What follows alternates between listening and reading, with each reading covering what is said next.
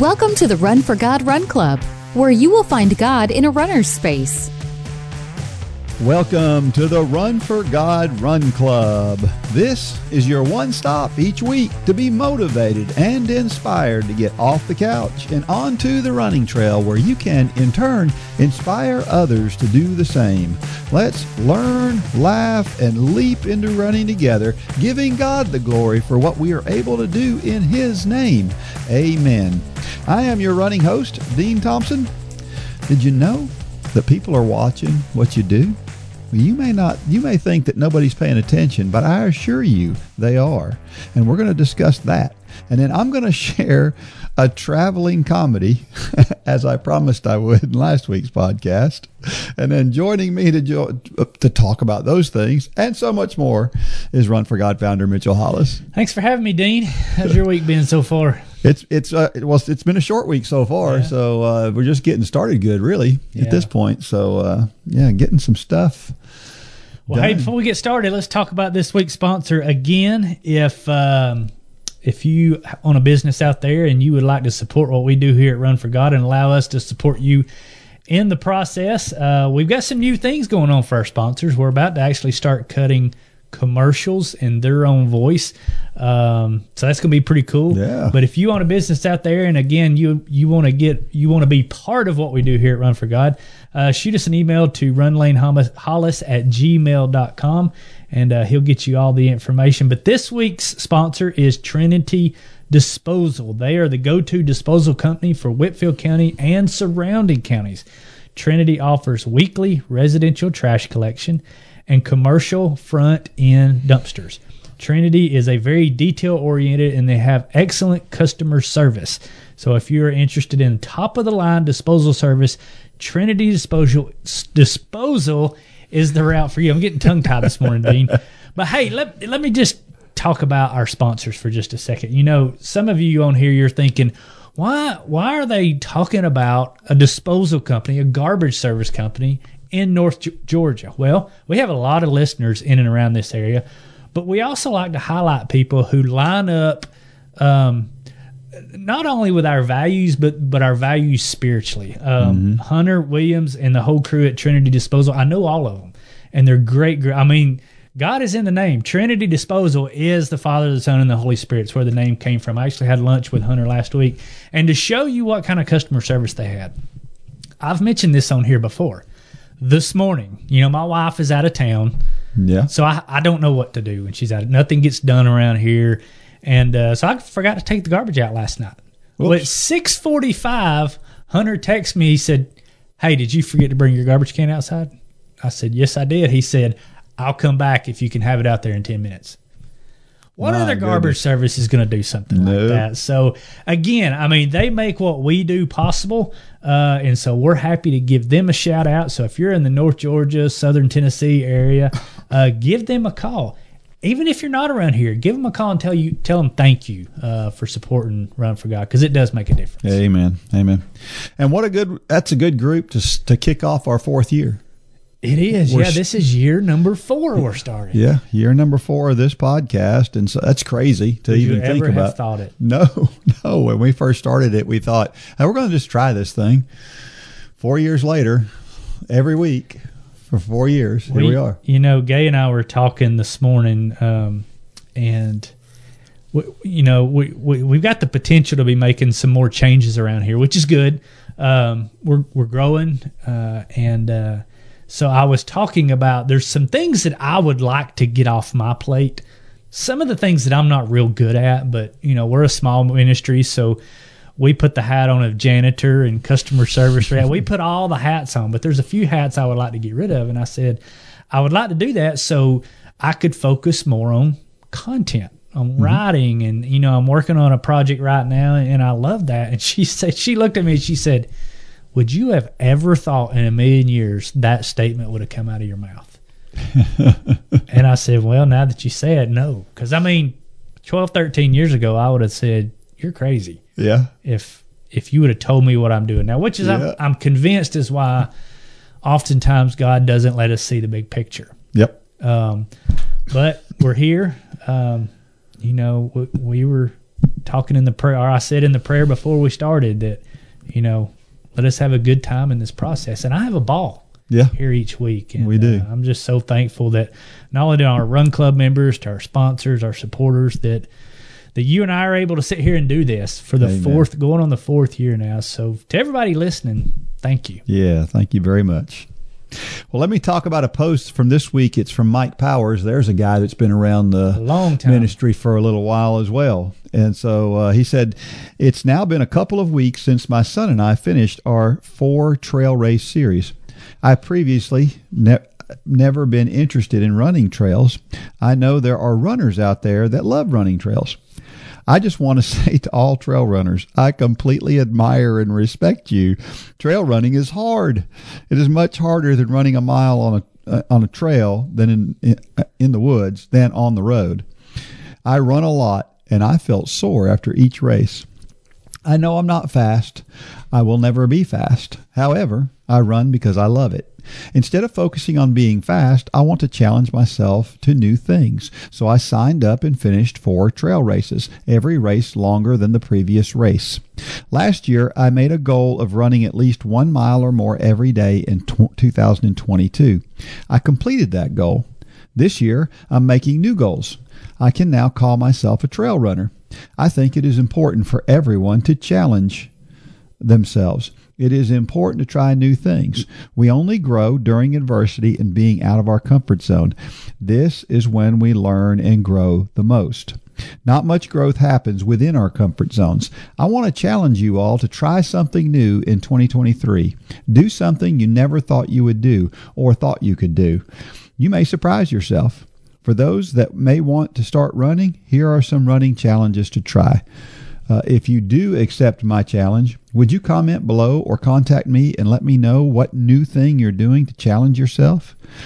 And he puts up this list. It's got 10 different 30-day running challenges that includes complete a streak, negative split every run, plank after every run, set a mile PR, run 5 times every week, increase mileage by 10% each week, set a 5K PR, run on a trail 2 times every week, complete every run in the morning, run a 5K, 10K, half marathon, and marathon in 1 month. I was with him till that last one. I don't know if I've ever done that. Probably not. That would be pretty tough. I know I have run a half marathon and 2 marathons in 1 month, though. Really? So, yeah. I've run marathons in back-to-back weeks. Wow. So well, I've got some advice for Mike. Yeah. Because I have seen the pictures of him and his son doing these trail races, and it took me back a few years. I did a trail race with Lane one time. This is back when I was still a little faster than Lane, which shows you how long ago it was. But I will never forget, I caught my toe on a rock. And it was one of those falls where it takes you like 10 minutes to hit the ground. Yeah. And, I think I'm going to look up and I'm going to see my compassionate son standing there wondering if I'm okay. Well, when I look up, he's 100 yards in front of me looking back like it was almost like I had embarrassed him. He never even broke stride, and he just kept running. So, Mike, I think you're going to learn something about your son during this process. Number one, you're going to learn that he's getting faster. Yeah. And if you're like me, I was getting slower at the time. So cherish those moments when you can run together, because all the pictures I saw, they were together. Yeah. But that's not going to last much longer. Not much longer. Yeah, that's true.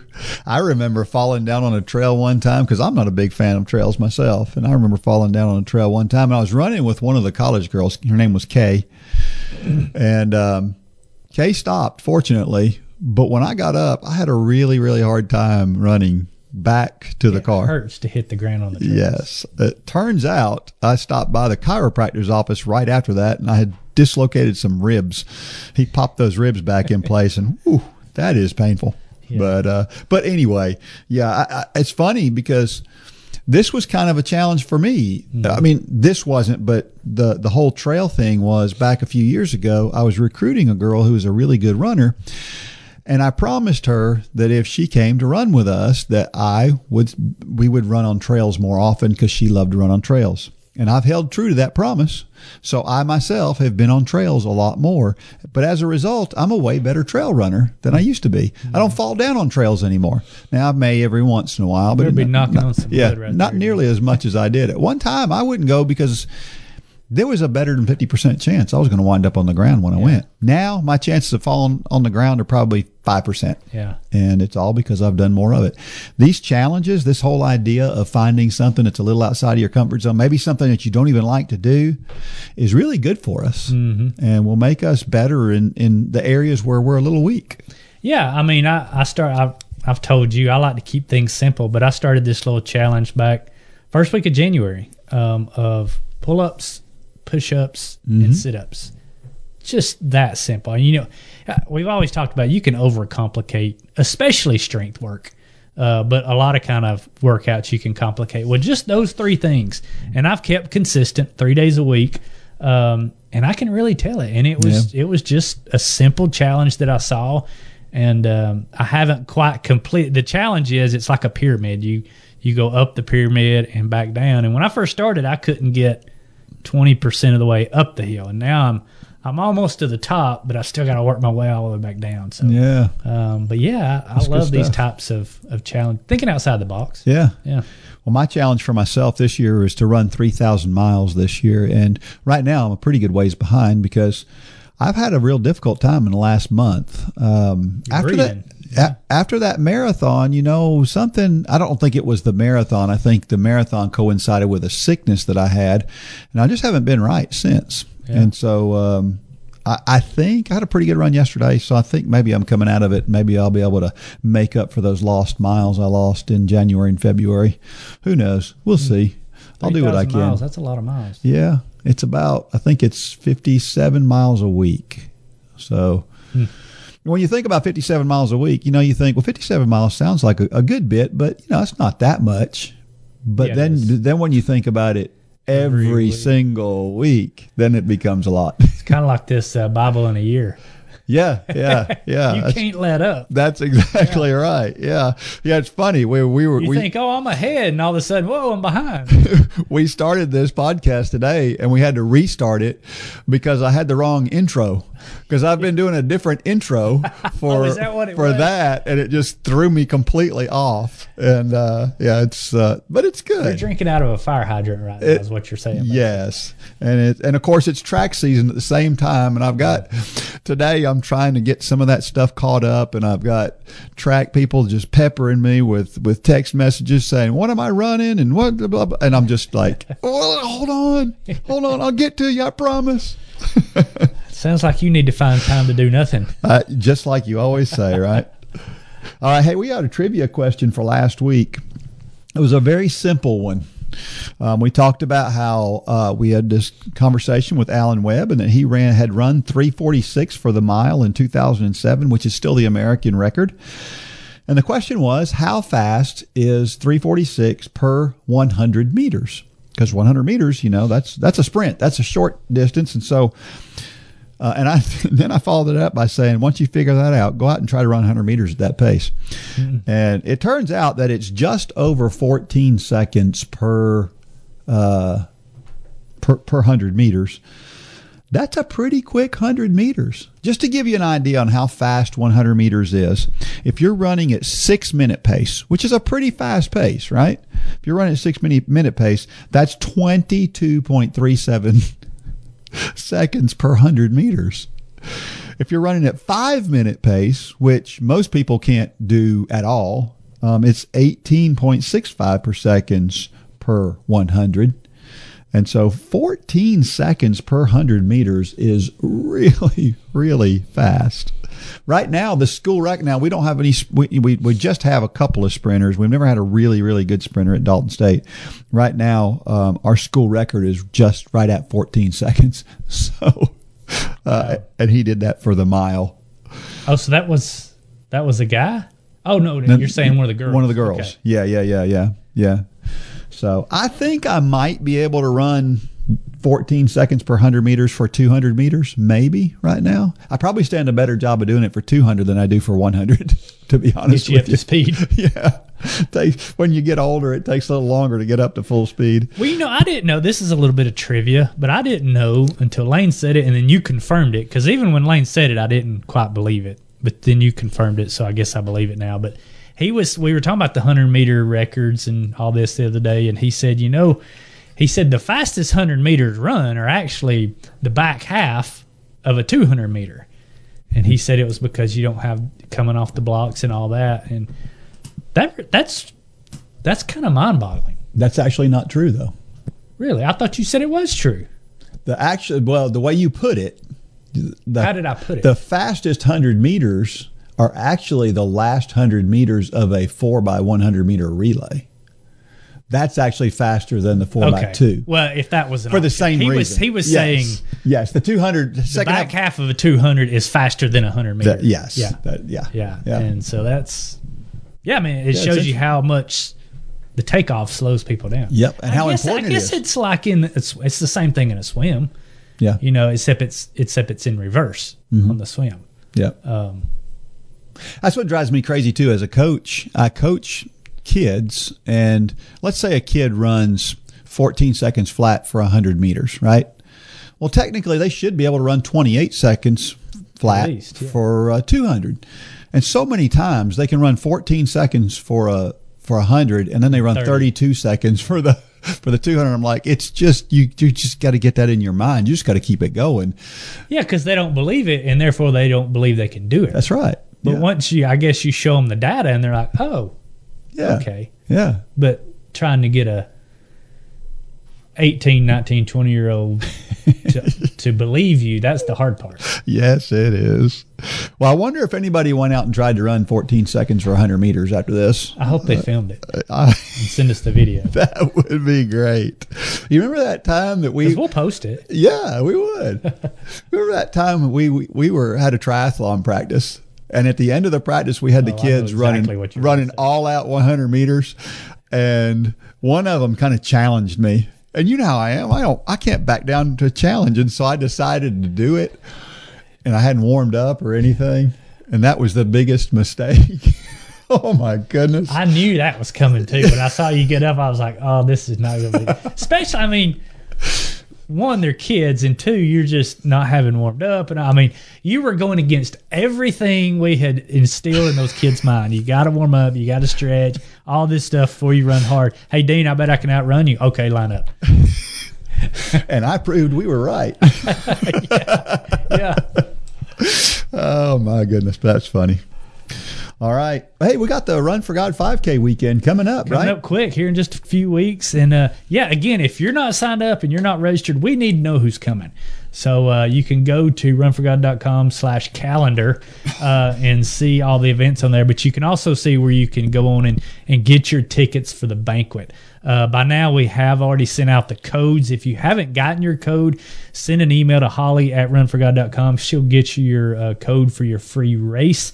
But yeah, it's going to be an incredible weekend. We were up in Cohutta on Friday night and just kind of scoping things out. And we're going to do Friday night up there in Cohutta. You can get the pizza place or the Red Wolf Grill, and I don't know. It's going to be a cool evening, cool weekend. Yeah, we're going to have the banquet Saturday night, the race Saturday morning, worship Sunday morning, and just kind of a no structure hangout on Friday night. But if you're part of a run club, part of this run club, and you want to experience it to the full. I just had a lunch with one of our other sponsors just a little while ago, Brandon Combs, and because I was inviting him. We invite our sponsors now to the Run Club banquet, and I said, if you want to experience the heart of Run Club, be part of that weekend for sure. And because it's special. Yeah, it really is. It really is. You know that moment when you're running and you settle into that perfect pace, and then the next song comes on? Don't let that happen again. With the new J Radio, you can trust us to make sure that the next song in your playlist will help you keep up that pace. Check out the Radioactive station on J Radio for all different genres of workout music handpicked for you while you run. Start listening now at jradio.com.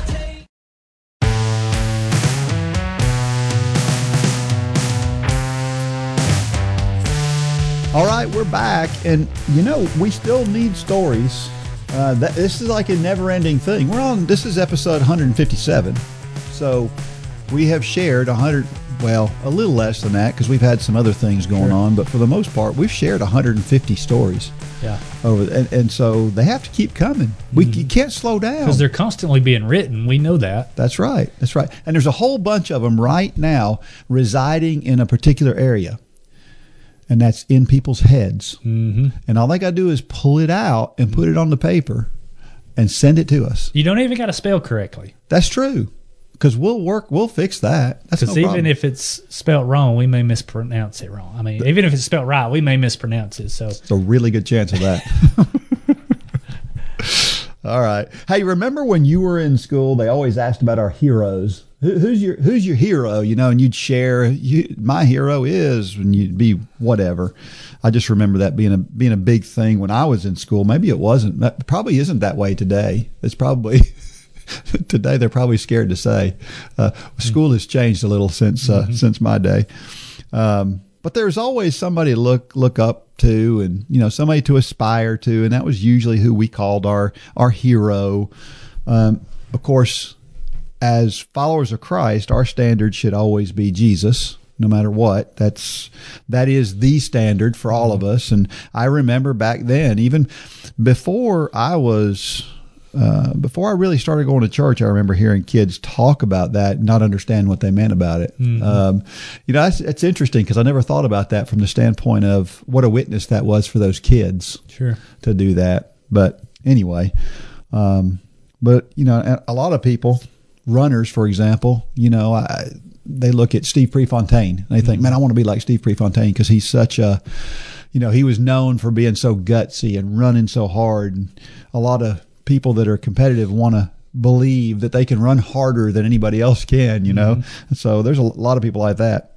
But I want to say this, that right now in our world, there's a lot of people out there who are, let's just say the people they're following are not good examples. Mm-hmm. There's a lot of that out there now. And it seems like the people who are, it used to be when I was a kid, the most popular and most prevalent people that people wanted to follow, they were most of the time pretty good role models. Mm-hmm. They may not have been Christian, but they're good role models. Mm-hmm. Now that's changed so much. There's some really, really bad role models out there for people to follow. And here's why I think that is. I think it's because good role models are boring now. You took the words right out of my mouth. I was going to say they're not flashy. Yeah. I mean, I think of Warren Buffett, right? If you're an investor, right, and you want to invest your money, do you want to do it because Warren Buffett's whole thing is boring. Yeah, it's the most boring investing you can possibly do. Yeah. Put your money somewhere and let it sit there for a long time. Yeah. And nobody wants to be boring. Isn't that sad? But that's the truth, isn't it? It's so funny you say that. I told you right before this podcast came on. I think it's biblical the way we've got to look at this. Because the Bible says don't yoke yourself with unbelievers, and we think of that in the context of marriage a lot of times. But yoking is business. Anything where you're binding yourself together with somebody in any way. And I used the example of, or I was thinking of the example this morning with our sponsors. Mm-hmm. Every week we come on here and we talk about a sponsor, and I'm very careful not to. If somebody I didn't know came to me and said, "I want to sponsor Run for God," we're not just going to accept them. It's not a hard vetting process. But like this morning, we had a friend of mine, Hunter Williams. Mm-hmm. He recommended that I reach out to a specific company and to get them on board as a sponsor. Well, before I ever made a phone call, I went and I patroned that business this morning. Yeah. And I sat in their office and I just watched. Because I want to see, how do they treat their employees? How do they treat their customers? They do a great job at marketing, and it's from all exterior appearances, they're a great company. And the flashiness of this world is what attracts us. Yep. But we've got to move beyond that flash and really get inside. And it's the reason I went and sat down and just watched, because the signs and the bumper stickers can all say one thing, but if you're not careful, you could yoke yourself with people that can damage your testimony and not even realize it until it's too late. And so yeah, I don't know where you're going with that, but you're dead on in your thoughts that oftentimes you need to get down to the boring parts. You do. Before attaching yourself to somebody, if that makes sense. And sometimes the stuff that's really worthwhile to follow, the examples that we have to follow, are much uglier and grittier. And I'll give you a good example. A couple of weeks ago, we talked about Jerry Siegler's story and how she couldn't sleep at night. That's not a pretty picture. The idea of not being able to sleep because you're in such pain. And then the pain of that race was just exhausting. But that was such a great picture of what putting your faith in something can do. And it's a great example to follow, but it's not an easy one to follow, and it's not a fun one to follow. Well, think about most things that we come in contact with every day. The same rule applies. I mean, you mentioned investing. I mean, the best investment advice is boring. I mean, Warren Buffett nailed it. You put money in something consistently every month, every week, whenever it is, and you let it sit there for a year. I mean, so that's one. Think about training for a marathon.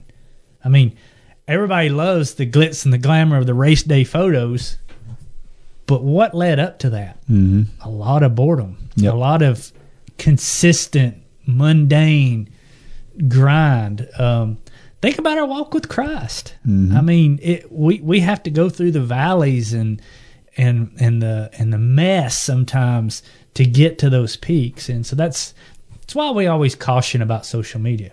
Yep. You know, we see the exciting in investing. You'll see that. You'll see advertisements for that. You'll see exciting church services and things that get you pumped up for your walk with Christ. You'll see exciting marathon finishes, but behind all those things is a grind. Yep. And we need to condition ourselves to be up for that grind. Yep. Or else we'll never make it to those mountaintops. Well said. Well, this week's story is about the idea that people are watching what we do, and as we watch other people, it should be obvious that people are watching us. And this one comes from Jan Klemp, and it's called People Are Watching. In 2019, I set a goal to run 1,000 miles. After seeing me reach that goal, my son, John, who was not a runner, decided that he would run 365 miles in 2020. He almost doubled that goal and found he actually enjoyed running. The next year, John ran his first race. It was a half marathon, which he finished in 1 hour, 40 minutes. I was impressed by how well he did and told him I thought he could run a marathon. He didn't think so. That same year, I joined the Couch to Marathon Challenge and trained to run my first marathon. I completed the Madison Marathon in November 2021 at the age of 58. November in Wisconsin is cold. I battled snow flurries, frigid winds, and a tough course with plenty of hills. It was a great experience. I love that. I do too. I returned to the Madison Marathon the next year, but this time as a spectator to cheer on my son. He finished that race in 3.5 hours. This is what John wrote on Facebook. Well, I ran the Madison Marathon today. About this time last year, I told my mom that there was no way I'd ever run one because that's something crazy people do. Then she ran Madison and inspired me to do the same. It wasn't easy, but I ran a race I'm proud of. Huge shout out to my wife, my sister, and my mom for being the best support team. I couldn't have done it without you. That same day, John asked me to pray over a personal situation in his life. He stated that he needed the power of prayer. It meant so much to me that he doesn't see me as a mom who runs, but as a mom who prays. I have role models of my own. In running and faith, as a teenager, I saw my dad lace up his shoes and go running in the dead of winter. He was my prayer warrior too, and shared how he was praying for me through difficult times in my life. I also had an older coworker who shared the love of Jesus with me regularly and prayed with me through struggles. These days I am uplifted by spending time weekly with my Bible study group. In running, I'm inspired when I read about runners who have overcome adversity. It gives me hope and a drive to achieve more. I'm also inspired by runners in my own community, such as friends I've made in the Moms Run This Town group. These ladies get up before 5 in the morning to run because they are busy raising their families. They are crushing their goals, running 10Ks, half marathons, marathons, and ultra distances. I am the older runner in the group who encourages others to keep going. I've had students that I've trained in my job as an occupational therapist who have told me they are setting goals to run half marathons after seeing my success as an older runner. Some have seen my faith too and thanked me for pointing them back to Jesus. So, folks, remember that often we think what we do doesn't make any difference, but people are watching and God is watching. After John ran the marathon, my 17-year-old daughter asked if she could start running with me, just a mile or two once in a while. Well, I can see where this is going. So two phrases. Crazy is contagious. I like that. Obviously. Yeah. And then from the wise lady, Rachel Cruz, who, by the way, I sent that podcast to her this morning. Is that right? All we right. kind of called her out on the half marathon. We'll see if she responds. But she always says with kids, more is caught than taught. Yep. And that's so true. Our kids are watching. Yep. We can say things all we want, but they're watching what we do. And this is just an incredible example of that. And to think that grown son is still learning valuable lessons from mom. That's awesome. It is pretty awesome. And I know just how she feels about this idea that he sees her as more than just this mom who runs, but somebody who prays too. When my kids call me and ask for life advice, that they see value in asking dad's opinion about that, and my kids they're over 30 years old, they're up there. But they still see value in it. And, it makes you feel like you did something right. Sure. When they were younger. Well, I remember talking about people watching and what a difference it makes knowing people are watching. I remember the one time when I was at the track. I may have shared this on here one time a long time ago, but I was at the track and I was doing a long track workout. It was 10 times 1 mile with a 400 jog in between each mile. And it's, what is that? It's a long way. That's for 50 laps on the track. And so it's a lot of laps. And so I'm running along and I've gotten in, 3 miles or so, and I'm suffering. And I'm like, this is not working out well. I don't know if I'm even going to finish this workout. Well, then all of a sudden a bus pulls up and a bunch of middle schoolers get out and they sit in the stands of the football stadium that's right there by the track. They're all sitting there watching me run. What else are they going to do? I mean, they're talking, I'm sure, but out of the corner of their eye, they're seeing this guy that's running around this track. They're just waiting on this old guy to crash and burn. Yes. But you know what happened? All of a sudden, I felt more energized. I knew people were watching. And it makes such a difference when we know people are watching us. And I think, what if we looked at everything we did like I looked at that moment when those kids sat down in those bleachers? Wouldn't it make a difference in how we acted, how we interacted with people, what we said, how we said it? It would make a huge difference. Mm-hmm. And if we could, what else? If we could figure out somehow to get that same, if we could feel like there's somebody looking over our shoulder when we're on social media, that would be a big help, wouldn't it? Yeah. Because that's where we get ourselves in trouble more often than not, is that anonymity of typing things in on social media or wherever. But anyway, I just think everything could be different if we always looked at the fact that the people are watching. Mm-hmm. It's kind of that Cleveland Highway syndrome. I always say when I run up and down Cleveland Highway, there's no way I'm going to stop and walk on Cleveland Highway because, 40% of the cars that drive by, I know who they are and they know who I am.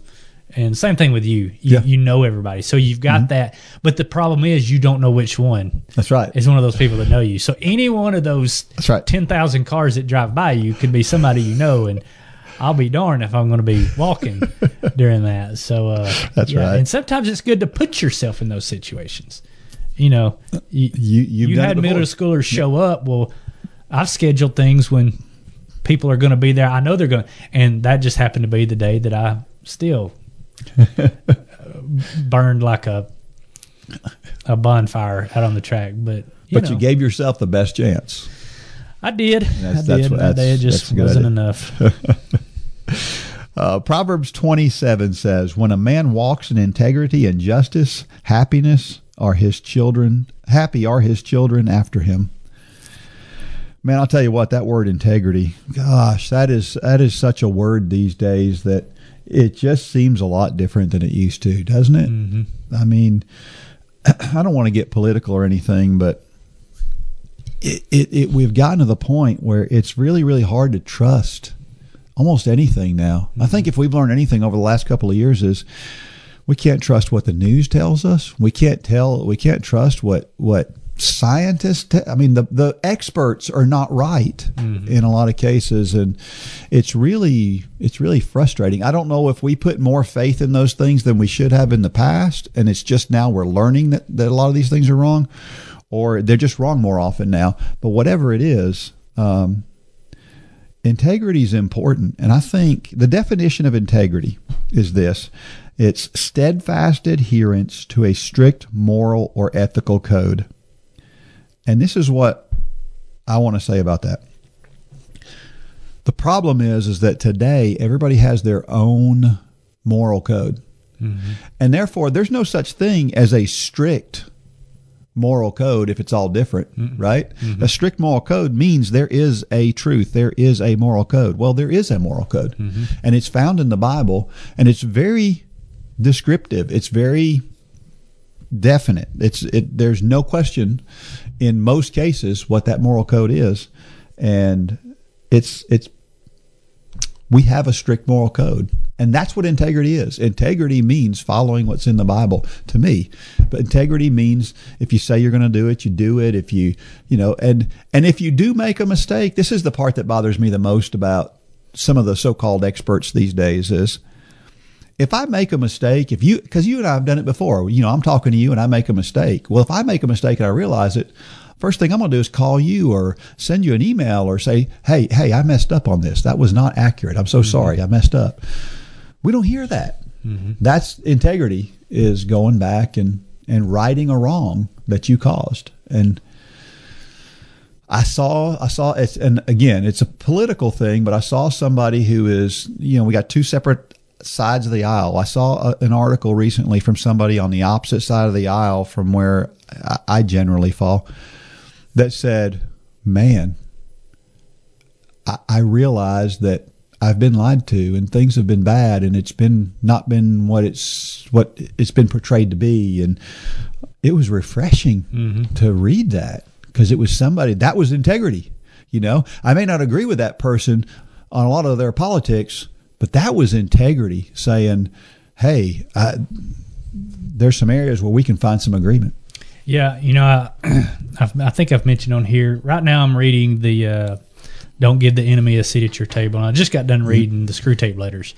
Yeah. And both of them kind of hit on this, that the point being that probably the devil's sneakiest move is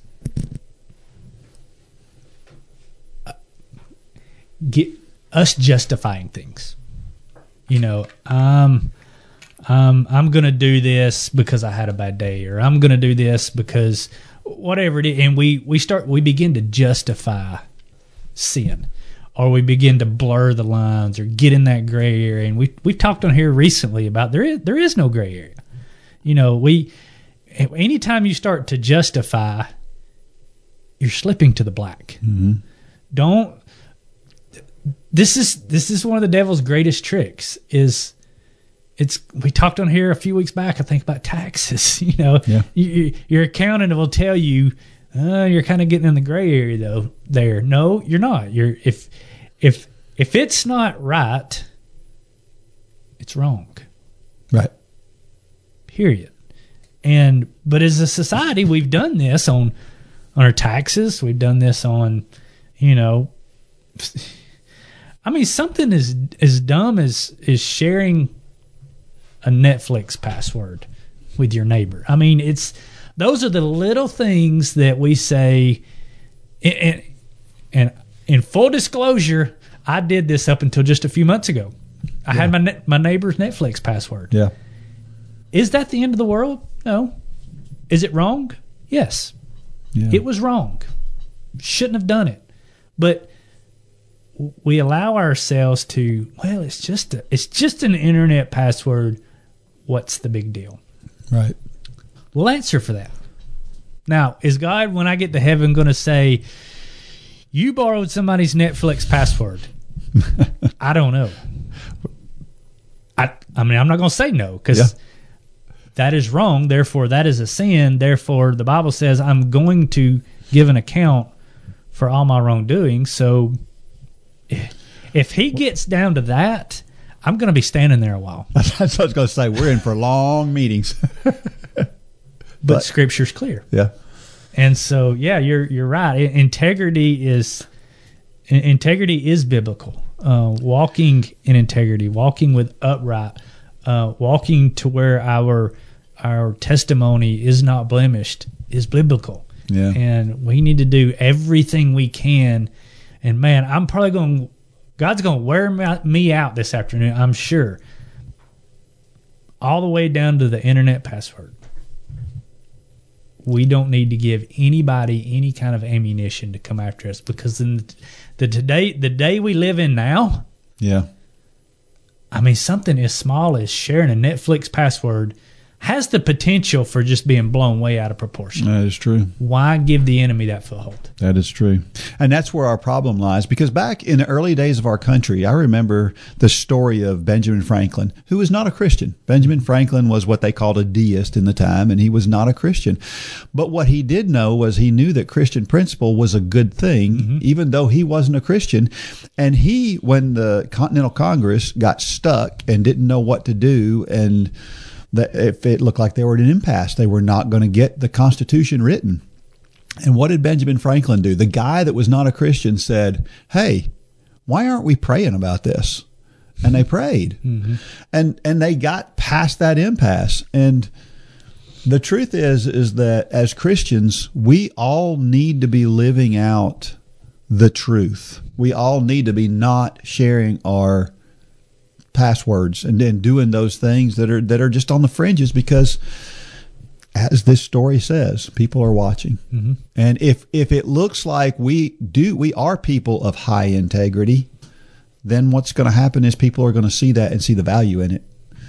But they're not going to see the value in it if we look like everybody else. And there's poll after poll that shows that in a lot of cases, Christians are no different than the rest of the world. And so we've got to be better than that, for sure. Another passage, 1 Corinthians 15:58 says, therefore, my beloved brothers, be firm, steadfast, always fully devoted to the work of the Lord, knowing that in the Lord your labor is not in vain. And she follows it by saying, I love the idea that we run for God. Yeah, well, we know this, but it doesn't always make it easy, right? Because a lot of times we're doing things and we don't see an immediate return for it. Running is the classic example. Sure. There is no immediate return on running. That first day of running 60 seconds for a lot of people is really hard. And they don't see the I'm going to run a half marathon at some point, right? Because at that point in time, they can't run for 60 seconds. But over time, it makes a difference. Well, we talked about it at the outset of this. It's we want to get to that Instagram moment. That's right. But there's a lot of grind before that, and that's what this verse is referring to. Be firm and be steadfast. This isn't talking about the day we walk into heaven. That's the Instagram shot right there. Yep. It's everything leading up to that. It's hard. Yep. And the idea, for an example, one of these things I know that frustrates all of us is if we share Christ with somebody and then they reject Christ in that case, that's hurtful. You know, it really bothers us, and we want to do something, and we want to feel like sometimes we might walk away feeling like I wasted my time, but that's not a waste of time, because we don't know what's going to happen and how God's going to use that down the road, and we may never see how God's going to use that down the road. You know, the I don't know how many times we've all seen a situation where you did something for somebody at one time, and you didn't think anything more about it. And then years later, somebody comes back and says, you know, this thing you did for me that one time that you completely forgot about, I really appreciate it. Really made a difference in my life. It happens all the time. So why would we think that sharing Christ with somebody is any different? You know, the old marketing rule that people need to see or hear something 7 times before they make a purchase. Well, the same thing happens a lot of times for people when you share Christ, and maybe you're the 6th time. And maybe that next time that somebody shares with them might not be you, right? But maybe that next time, that's when they latch on and understand. Passage from Matthew 28:19 through 20 says, "Go therefore and make disciples of all nations, baptizing them in the name of the Father and the Son and of the Holy Spirit, teaching them to observe all that I have commanded you, and behold, I am with you always until the end of the age." The Great Commission. Pretty straightforward. Yeah. We were talking about this in relation to, we were talking about in our Sunday school class, we were talking about education. And we were talking about this in relation to education. We were talking about something about, I don't know if you've ever heard this, the Jewish people, they have this, what's it called? Sukkot, I think it's called. Yeah. And you know what that is? These Jewish families, and if people are out there and they know this, and I get it a little bit wrong, please excuse me, but I think I'm getting the idea right. Okay, so on Sukkot, what the Jewish families do is they go out and they build a booth, and they call it a booth, and it's like a little hut, and it actually has to have a space in the ceiling where they can see the stars through it. And their family goes out and stays, basically camps, in this booth. And in that time, there's no television, there's no it's just a family that sits in this booth. And the idea is that the booth is like, it's 3-sided, and it's the idea is that the walls of the booth are God's arms wrapped around you. And they share with their kids this idea of, well, they share with their kids the Exodus story and what God did for the Israelites through the Exodus story. And it's a way of passing on a worldview to their kids. How awesome is that? And they call them, what do they call them? I had the word, sukkah is what this booth is called. It's called a sukkah, which is, it's very interesting. But here's the thing. Our worldview is very important. And we need to be passing along our worldview. And I thought about that because, again, we were just talking about it, but I thought about it because how seriously we take this verse really describes our worldview and how much we believe in what the pages of the Bible say. You mentioned this soku, or however you pronounce it. It kind of reminds me of a Seder, which is another Jewish tradition that you get together. I think it's sometime around Christmas, where you get together and they tell the story of the Exodus as well. I've mentioned Elihi, who I do some business with. Yeah. I went to a Seder at his house, and it was fascinating. But one thing that the Jewish people do well is exactly what you're talking about here. They pass on these stories to their families, and they're very diligent about doing that. And one thing that I think that they look at us negatively in our culture is, everybody wants to be their kids' best friends nowadays, and they don't want to preach, and I'm using air quotes, to their kids. We should be preaching to our kids. Yes, we should be passing along. I mean, the Jewish tradition, they pass on the Old Testament, but we need to be passing the gospel on to our kids. Number one, making sure that they know it and they understand it. Obviously, we can't do anything about whether they accept it or not. That's God's job, but we need to be doing everything we can to equip them. Yep. And that's not as prevalent in our culture today, and that it is in the Jewish culture still, because I've seen it firsthand, and it was so. I don't know the right word to describe it when we went to the Seder at Eli, because Eli is a very business person. I mean, he is all business, most days of the week. But at this, we had I've got it sitting right up there, the little thing that goes on your head. We had those on. Yarmulke. Yeah. But he went into full on. You can tell he does this a lot. Mm-hmm. Full on storytelling, and was just theatrical and dramatic. It was really a cool thing to see. If you've never been part of one, especially if you ever get invited to one, go to it. Yeah. It's very eye-opening because, the story. We all know the story. Yeah. We have a continuation of the story, but it's fascinating, and it's something that we can learn a lot from about the passing things on from generation to generation, which is an art is kind of dying in our culture. We have definitely gotten watered down. And here's the problem. The biggest problem is that, and this is, again, we were talking this past weekend about the worldview and as it relates to education. The truth is that worldviews are getting passed along. Sure. Make no mistake. Yeah. And if we don't pass along to our kids the correct worldview, the biblical worldview, they're going to learn a different worldview. Right. And it's very important for them. And that's why with the Jewish people, that's why they tell that story so many times, is because they want to make sure that's the prevalent story in their mind. And that's what we should be doing think as well. about, they had scrolls and things like that, but think about the most influential way that Scripture has been passed down for 2,000 years. Yep.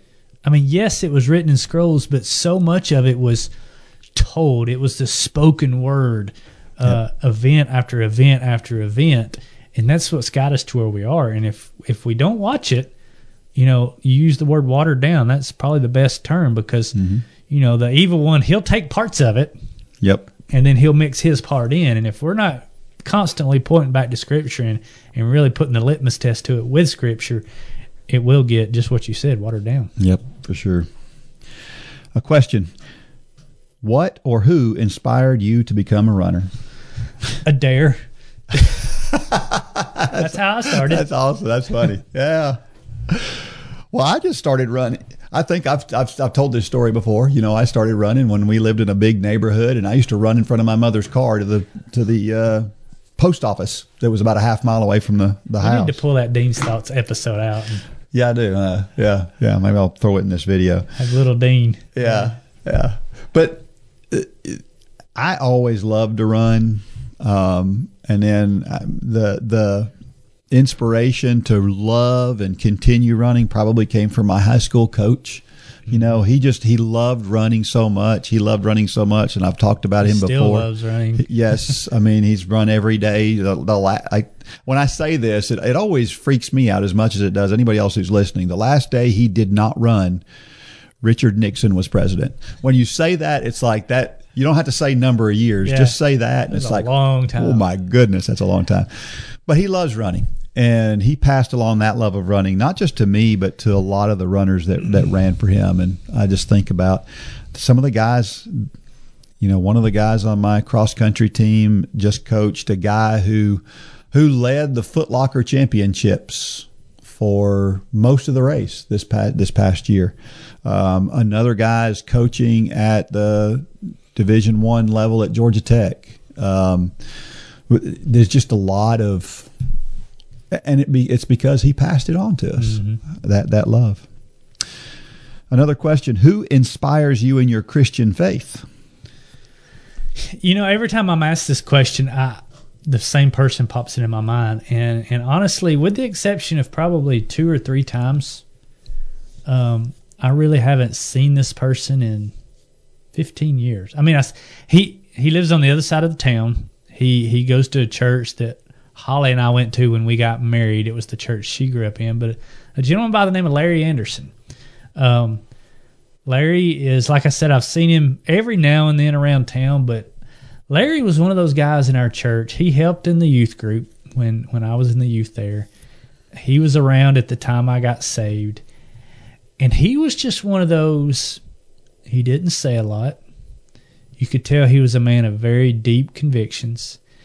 Talking about stories, when we would go like on campouts and stuff, he was the story guy. He was the older guy that really sat everybody down and told these stories. He was a motorcycle mechanic. He was one of those jack of all trades, knew how to do everything, but he was a man of very few words. Yeah. But when he spoke, you listened. Yeah. And he always had a way of pointing you to Christ, even if he never said the word Jesus. Yeah. And he's, the past few times I've seen him, he's still that way. Yeah. And I don't know, I think he's just one of those that really, whether he knows it or not, set me on the right heading at a time that I really needed it the most. It goes back to what I was saying a little bit earlier. He probably doesn't even recognize that or realize that. He doesn't. Yeah. He doesn't. Because I mean, I've said that before, but I don't know that I've ever said that to him. Maybe I should. Yeah. Maybe. I think I do. I do need to tell him that. I'll give a shout out to another guy who lives here. He lives in Chatsworth. His name's John Bagley. I think you know John. John kind of the same personality. Yes. Yeah. You know, he's a little bit like us in that he's a doer. He's always wanting to do things and always wanting to help people. But I never hear John ever say anything negative about anybody at all. And he always brings every conversation back to Christ. And he was he has no idea how much of an inspiration he was to me at the time. He was our pastor at our church for a little while. He has no idea how much, and it wasn't in any one thing that he ever said. It was in the way he carried himself, and his general demeanor was something that if I was going to be like somebody else, that's the guy I want to be like, because he is the guy to me whose walk seems as close to God as anybody I know. And not flashy. Nope. It's boring. Yep. We've already talked about that's this, right. and that's the best walk to have. Is a nice. Boring is the wrong word, I guess, in this context, but you understand my point. We don't. You don't want the highs and the lows of your walk with Christ. You want it to be steady. Yep. And I think that's the way John and Larry both lived their life. And a couple other people, Debbie really does wonders for me. She keeps me centered so well. She's always, she's another one that just pulls everything back to where it needs to be. When I get wild, she yanks me back and says, "Get away from the edge there, buddy." You know, and that's so important for me. God definitely sent her my way for a reason. And then there's a guy I listen to on a podcast occasionally who is, I want to say I don't know if he's Catholic or I'm not sure. But he has a different way of looking at things, and he always looks at things just a little bit different than everybody else. And I really, really like people like that. And that guy really helps me to go, because I'm convinced that, when Jesus came, everybody got him wrong. Right? Everybody had the wrong idea on who Jesus was going to be. Now, I know we know who Jesus is now, but I'm convinced that when everything is revealed, when we go to heaven and everything is revealed to us, it's not going to be anything like what we think. And that's why I like to listen to people who have a little bit different take on things, because we get so ingrained on what we think things are or are going to be. And I think that now there's a lot of things that are black and white. Please don't hear me say that I think there's something in the Bible that isn't in the Bible or anything like that. But I think we've got to be open to the idea that Jesus is way more than the box we put him into. And that's I don't know. That's why I like to listen to people like that. Last question. Are you sharing the gospel on a regular basis? Well, now, Jan, you are stepping on some toes. I like to. The question is, are you sharing the gospel on a regular basis? The question is not, are you sharing the gospel enough? I think the answer to the question, are you sharing the gospel on a regular basis? I like to think we are. Yeah. I like to think we're doing it on a regular basis. Now, are we doing enough? We're never doing enough. I would like to do more. You know, I've got a prayer rock behind me that, you know, one of my prayers is give me the opportunities to share the gospel. Yeah. And I think too many times the opportunities are there. I think he's answering my prayer. But I need to be looking at that rock more. Yeah. Because the opportunities are always there. Yep. Yep. Do you struggle with motivation to exercise?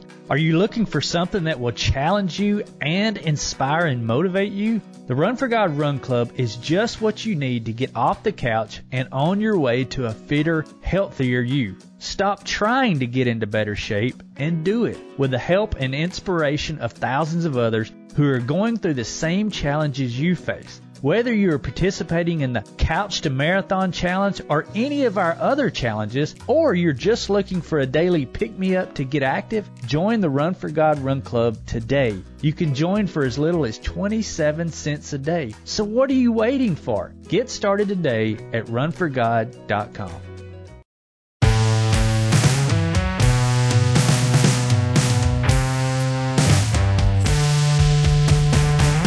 All right, we're back. And you know, there's a subject that's really touchy as it relates to running, but I thought I'd bring it up and hopefully do it in a sensitive enough way. And I bring it up because of something that happened recently, and it's the subject of weight and running. It's Eilish McColgan. I don't know if you know who that is. She's a British runner, and she's extremely thin. And so she's been picked on for years about how thin she is and that she must have some kind of a diet issue, that she must be starving herself, blah, blah, blah. Well, she just set a British record, and actually I think it's under the American record for the 10K. She ran like 30:01 or 30:02, something like that, something really fast. Anyway, but I bring it up because we've also heard about the opposite thing, right? We've heard about coaches who were fired because they brought up weight to a female athlete and it didn't go over well. And that's the other side of that coin. And there are certainly both sides to it. And the problem is, and the reason why these coaches wind up getting fired is because a lot of times when you start talking with people about their weight, they go to the other extreme, and that's way more dangerous. And so you got to be careful with that, because a lot of that has led to, and we know for a fact it's led to, what's her name? It's on the tip of my tongue.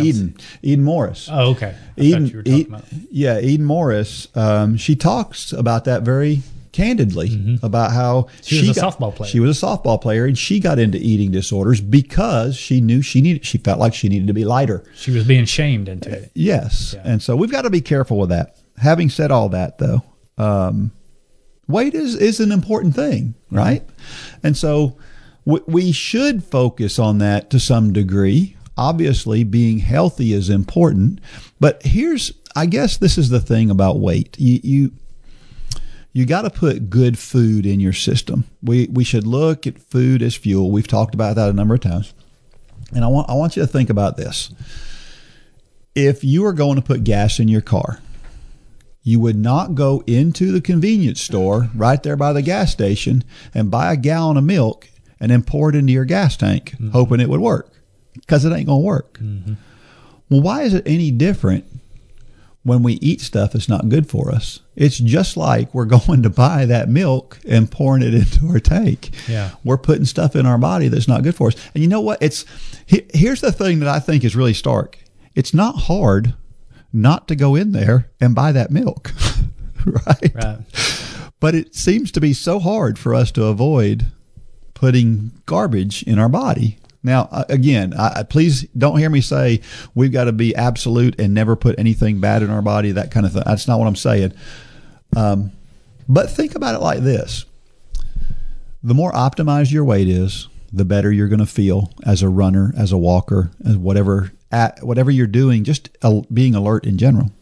And so it's worth fueling your body properly, if for no other reason than life is just better in general. Well, I think the thing about running, and I've said this many times, because we always warn people, especially when joining that very first 5K class, this is not the time to go on a crash diet. Because a lot of people, they go to extremes, they start a running program, and then they say, I'm just not going to eat for the next 12 weeks.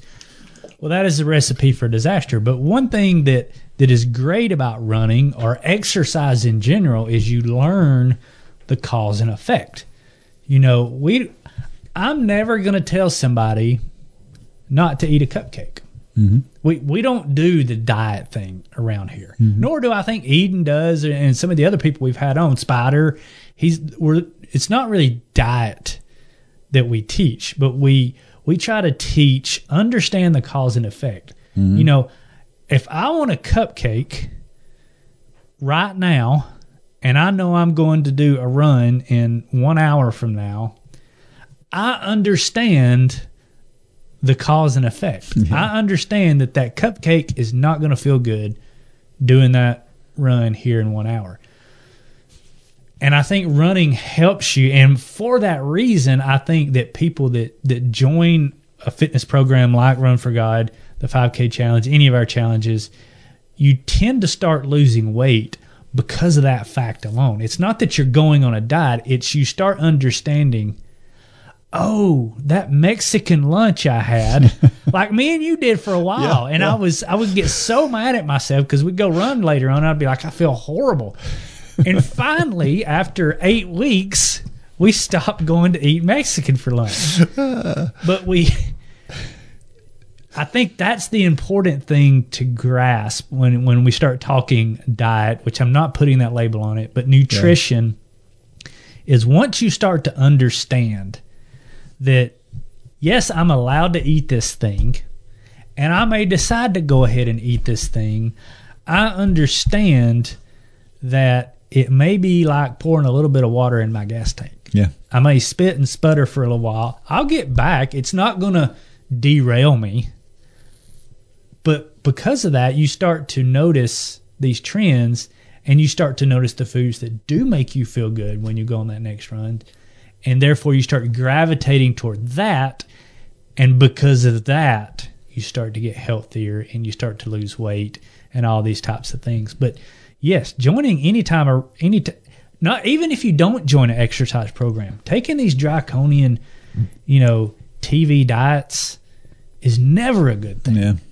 Because you're right, food is fuel, and when you just cut the fuel out, you're going to run out of gas, and maybe even worse. I mean, you get in instances like Eden, where it can cause long-term effects. Yeah, it strikes me that the problem a lot of times with what we eat and how our nutrition works is exactly what we were talking about earlier about delayed gratification. Mm-hmm. Because the truth is the reason why we eat the thing that's bad for us is because it gratifies us now.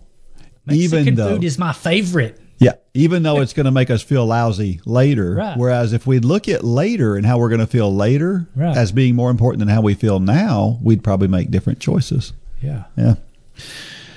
All right, it's a time for Dean's Thoughts, and that's a time when I share something that I've written about the intersection between running and faith. Well, we had an eventful trip home from South Dakota, and I think I learned something from it. So I wrote this thing called Patience is a Virtue. I will remember the 2023 NAIA Indoor Nationals for several reasons, but one of them has nothing to do with the track meet itself. Have you ever had one of those days where one after another things seem to go haywire? We had one of those days on the way home from South Dakota. When we arrived at the airport, everything looked fine. The status screens told us that our flight was on time and that we would get back into Chattanooga by 7:30 p.m. That would be enough time to spend a couple hours with my wife and our pets before going to bed for a full night's rest to begin a new week the next day. But as the time for boarding approached, the plane was late, just pulling into the gate. And that meant that we would be a little late as they took time to deplane and clean up the aircraft. We had a connecting flight in Dallas-Fort Worth, the second busiest airport in the world. The schedule called for exactly 1 hour between flights. The footprint of that airport was very large, and I began to hope that our arrival gate and departure gate were close together. I sat down in my seat 15 minutes after takeoff time. It looked like we would be about 30 minutes late. That would cut it close, but we could still make it if the gates were close together. If they weren't, we still had a chance because there was a reasonable chance the second flight would be delayed too. A late departure would give us the time we needed. But then we just sat there at the gate. I don't know why. We just sat there for another 15 minutes. Now it was getting uncomfortably close. As we began to taxi out toward the runway, I thought, they can often make up 10 or 15 minutes in the air on a 2-hour flight. Hopefully, we would still be okay. But then the plane stopped, and we just sat there, getting uncomfortable as it seemed the air conditioning was not working. It was a far cry from the single-digit temperatures we had experienced in the past few days. We sat for another 15 minutes. Then I looked outside the window as they began to de-ice the wings. Another 15 minutes go by. Our chances were down to 0 if the plane to Chattanooga was on time. But maybe it would be late.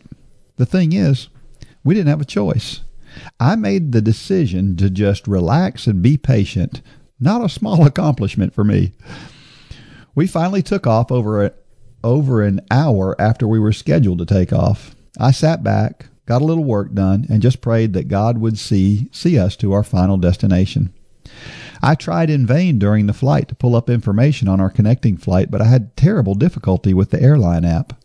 2 restarts of my phone didn't help much either. Towards the end of the flight, a flight attendant came by to see if anyone had questions. I told him our situation. He tapped on his device and said, "Thompson?" I said, "Yes, sir." He said, "You have already been rescheduled on another flight."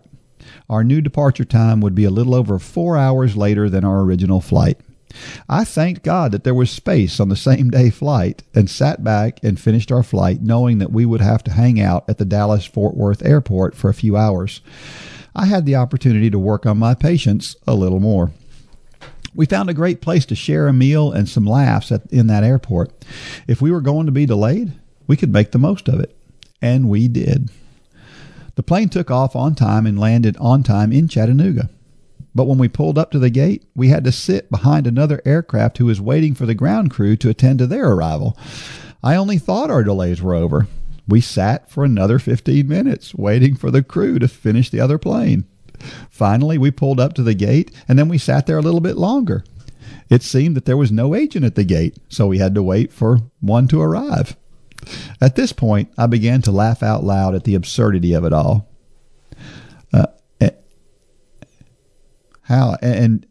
Did I happen to mention that did I happen to mention that I was sitting in the very last row by the window? So I was the last person off the plane.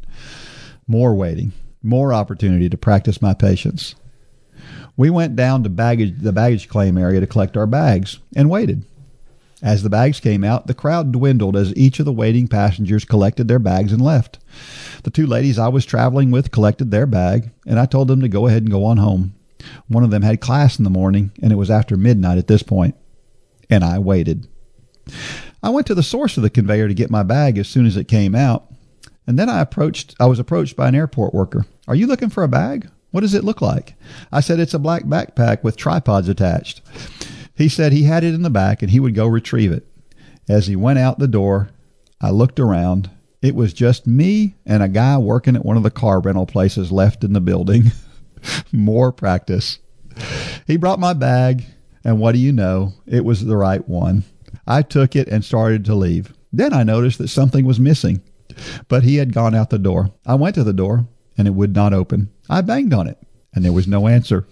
After a long day, I still didn't have all I needed. At that point, I had no idea how to get back to the baggage claim workers. I just had to leave. More practice. But boy, was I happy to be home.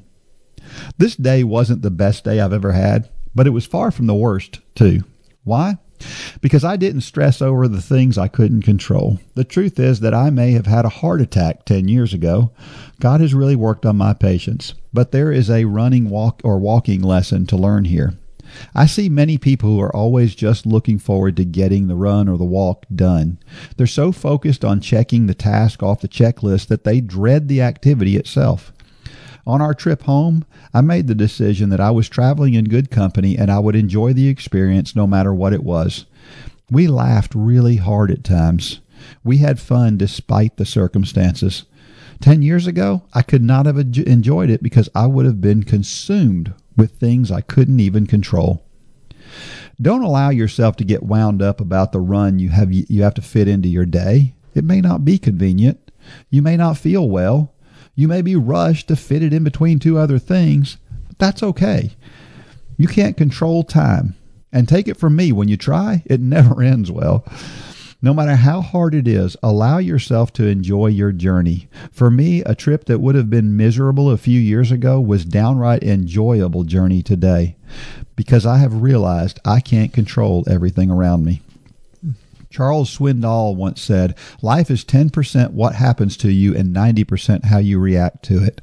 I have learned the deep truth of that saying over the past decade, and the bottom line is that God is in control. God created time. He's not surprised by anything that's going on, but I'm convinced he is interested in seeing how we react to our lack of control over circumstances and time. He wants us to rely on him, and sometimes we're forced to decide if we're going to rely on God or we're going to get impatient about something we can't even control. Whether you're thinking about running or anything else, try not to be so focused on the destination that you forget to enjoy the journey. Be patient, especially when you have no control over events happening around you.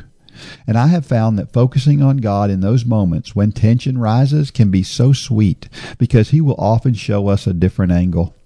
What else explains the fact that I was laughing about something today that would have tied me in knots just a decade ago?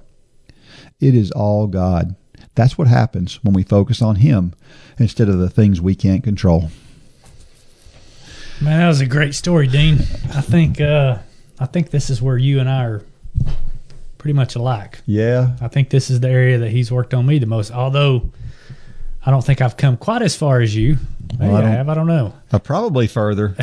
You've seen me. Come on. Tell the truth. You've seen me. But yeah, I mean, you're so right. Even when things are going right, I think this is where I've struggled a lot in the past. Even when things are going right, I'm so antsy to get to the next thing that I don't enjoy the place I'm at. And that's wrong. Yeah. It's wrong for everybody around you. It's like I'm so impatient to get that great seat in the restaurant. Then we get sat down and I get done eating and I'm so anxious to get out and leave. Everybody jokes. My father-in-law, Jerry, it's kind of a running joke now. When Jerry's done eating, Jerry stands. Yeah. And it don't matter if everybody else is. And so it's kind of a joke now, Jerry's standing. And so I'll stand up and my family will say, Jerry's standing. But yeah, I mean, this is an area that I still need to work on, of just enjoy where God's got you and the people he's got you around. That's the part that we so often overlook is you're sitting at the dinner table with the people that you love the most so many times. Yeah.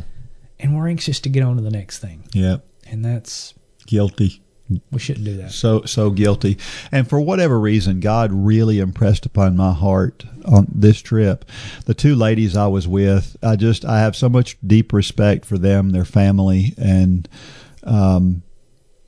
I just decided that if I was going to get upset, then they were going to have to pay the consequences of me being upset. And I thought that's not fair to them. And it turned out so much better, not just for them, but for me as well. Sure.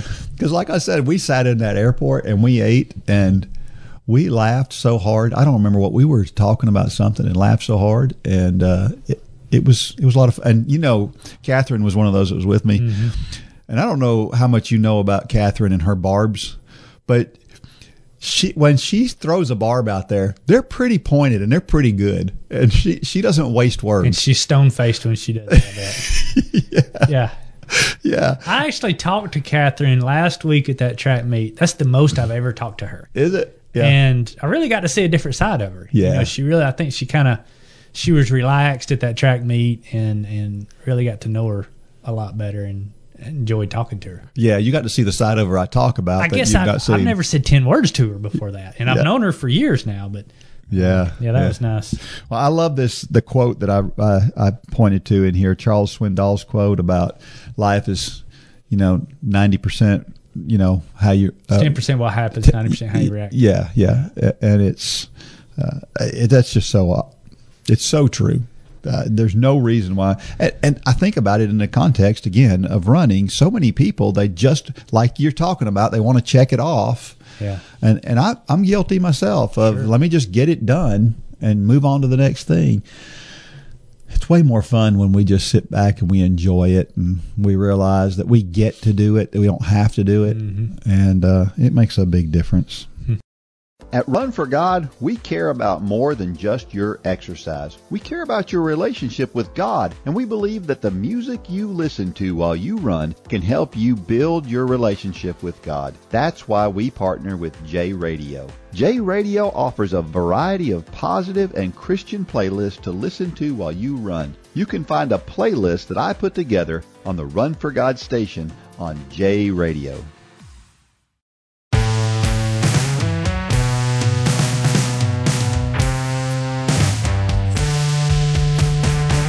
All right, every week I share a reason why running or walking is so awesome. And this week, it can make your job better, or it can make you better at your job by being a runner. Have you ever noticed that a lot of the top executives, a lot of our presidents, a lot of people are runners that are in top levels? Well, I think there's a reason for that. I think they go together. Mm-hmm. I think people who run tend to be more successful, and people who are more successful tend to run. And so that tells you that maybe, you're up for a big promotion soon. I don't know. It's the structure, it's the dedication, it's the discipline. And the thing about it is, that's not just natural. It's something you can learn. So if you're not a runner, if maybe you are struggling at your job, become a runner. It may get better because it's a learned thing. Absolutely.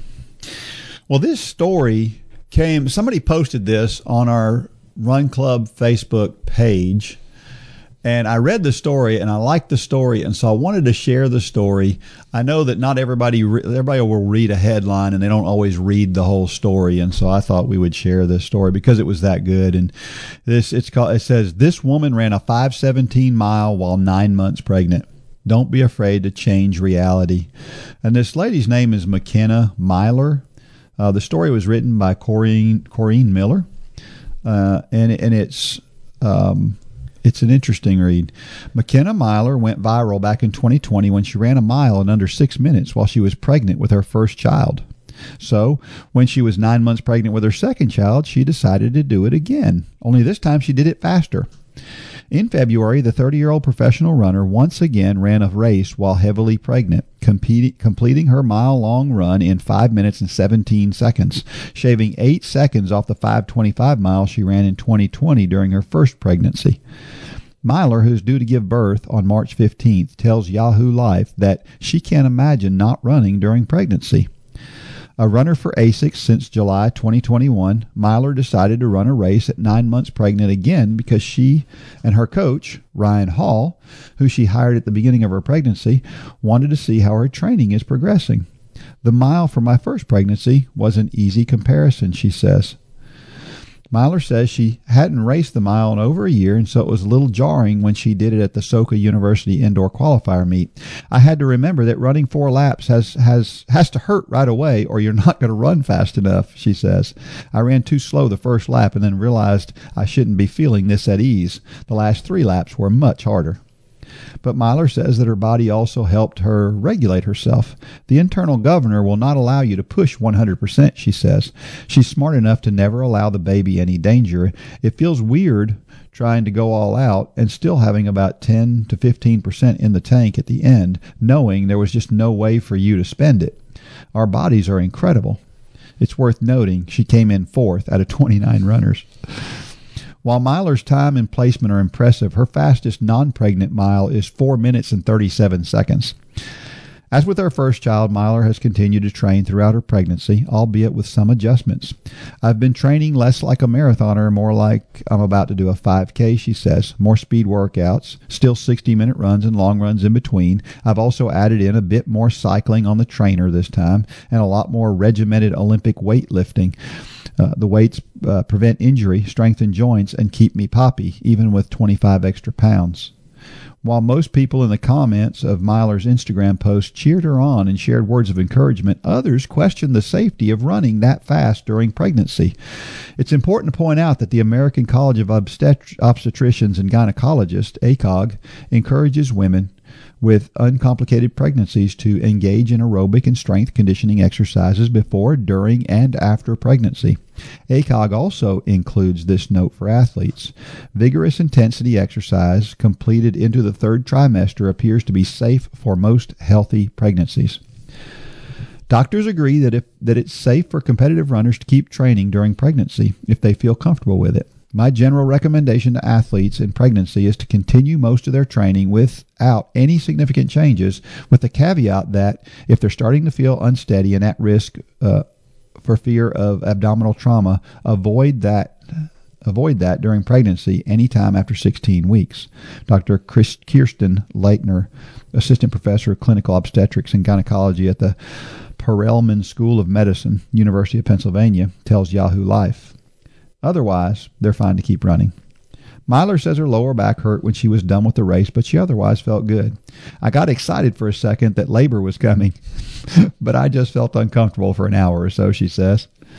Myler says it's important for her to challenge the notion of what a woman can accomplish during pregnancy. I have a decent following of women who are either mothers or candidates to be mothers and are at least partially involved in the running world. She says, I want everyone to know, but particularly this slice of the population, that reality as it's been painted for them should always be questioned, particularly if the message of that reality is some version of "you can't." But as she noted in her Instagram post about the race, there is no need for other pregnant women to think, how worthless and lazy am I, about themselves. Just know that's not the point, she told her followers. This is not a game of comparison, and a healthy, happy pregnancy should be your only goal. That's an incredible story. I did see that on, I guess, did you say it was on the Run Club page? Somebody posted it on there? Yeah, I did see that. And we've always kind of known, or the way I've always been told is that if you were doing it before you got pregnant, then it's okay to be doing it after you got pregnant. So if you were running really fast miles, you don't want to start something like that during pregnancy. Right. But if you were doing it prior to getting pregnant, then it's completely safe and okay to do it after pregnancy. That really drives me crazy when you see, I mean, this is a professional runner who, this is her life. She knows what she's doing. And for people to come on there and throw rocks and talk about how safe, obviously not knowing that it is, just drives me up the wall. It always does me too. The other point about this too, though, is that she points out here to sometimes question what people are telling you, because sometimes the things and the conventional wisdom out there is not wisdom at all. And in this case, there are a lot of people who, when they get pregnant, they sit down and they don't do anything. And it's really not good for them. That's really worse for them and for the baby. It's better if they're doing, particularly, again, as you mentioned, if you're doing it beforehand, keep doing those things. Sure. And it's hard. I know I've talked with a lot of pregnant ladies, and it's hard for pregnant women to keep doing stuff because you're, a lot of reasons. Hormones, you're carrying around all the extra weight. You know, there's a lot of reasons why it gets hard to live your life and continue doing the things you're doing. But you can do it, and if you do it, it is good for you. Yeah, for sure. All right, how about a trivia question for this week? This one's interesting. I don't know where I found this, but this is fun. You just read it, didn't you? Yeah. Where do you come up with these? I have no idea. What is the world record for running a half marathon backwards?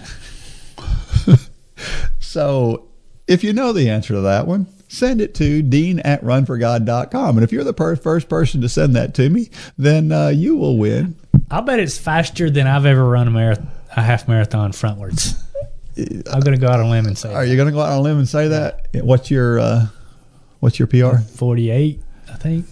148, 149, something like that. Yeah. Don't give any indication, but yeah, it's running. I'm betting it's faster than that. Yeah. But I could be completely wrong. You may come out and say 4 hours. I don't know. Could be. But usually these, if you're asking it, there's something that makes you go, wow. Yeah. Well, it's an interesting thought, and we'll talk more about running backwards next week. All right, let me leave you with this motivational thought of the week. This is Amy Hastings Cragg quoting her mantra that she uses during a marathon. I love this, and this is what she does during a marathon that helps her.